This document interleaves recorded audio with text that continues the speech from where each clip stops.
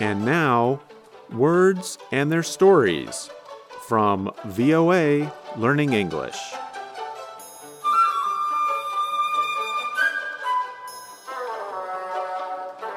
Have you ever gone to a farm or an orchard to pick fruit?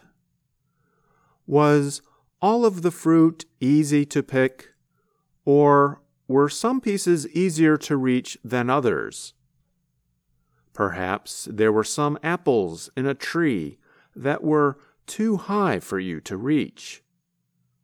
And maybe you saw that others had picked the easiest fruit to reach before you. Today's words and their stories, however, is not about fruit, but about ideas. If you are the first person to arrive at an apple tree during harvest time, you can easily find some low-hanging fruit. These are the apples that are on the branches closest to the ground. Low-hanging fruit describes the most obvious or easiest things to do to help you reach a goal.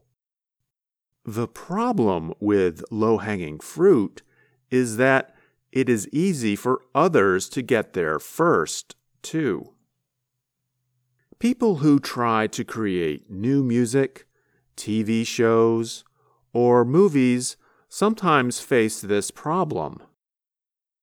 They might believe that the best melodies and story ideas have already been taken. Some songwriters or scriptwriters might say that the creative low-hanging fruit has already been picked.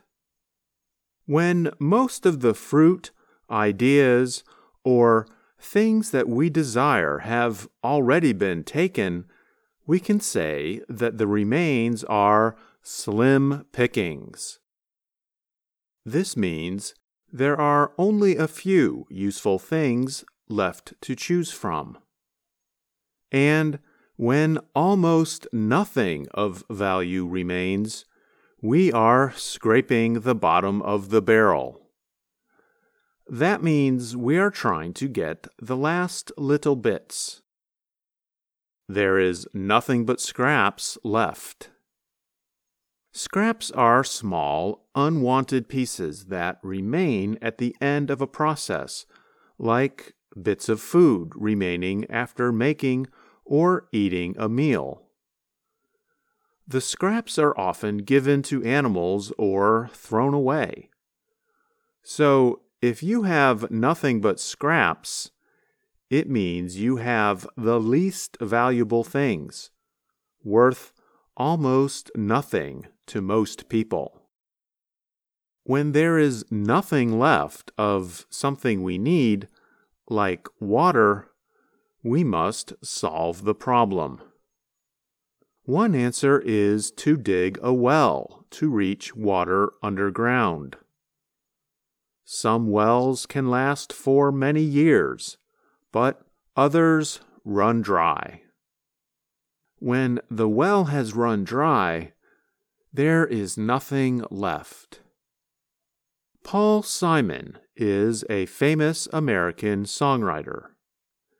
In 2007, he told a reporter, "I think there's a certain reservoir of melody that you are born with, and in the beginning you draw on that.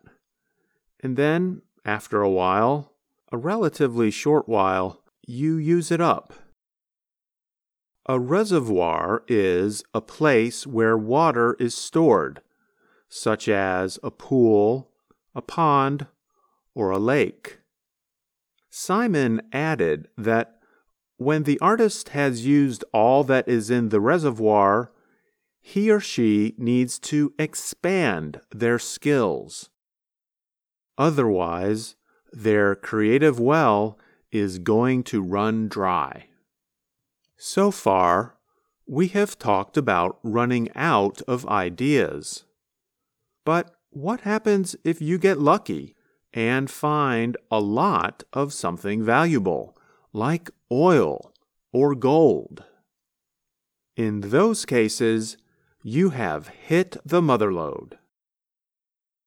The term mother lode came from California after gold was discovered there in 1848.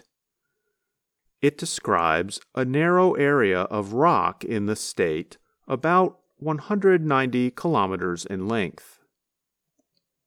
This rock was the source, or mother, of the gold found in rivers and streams in the area. Is VOA Learning English your mother lode for learning new idioms and expressions? Let us know in the comments below. And be sure to keep reading Words and Their Stories. I'm Andrew Smith.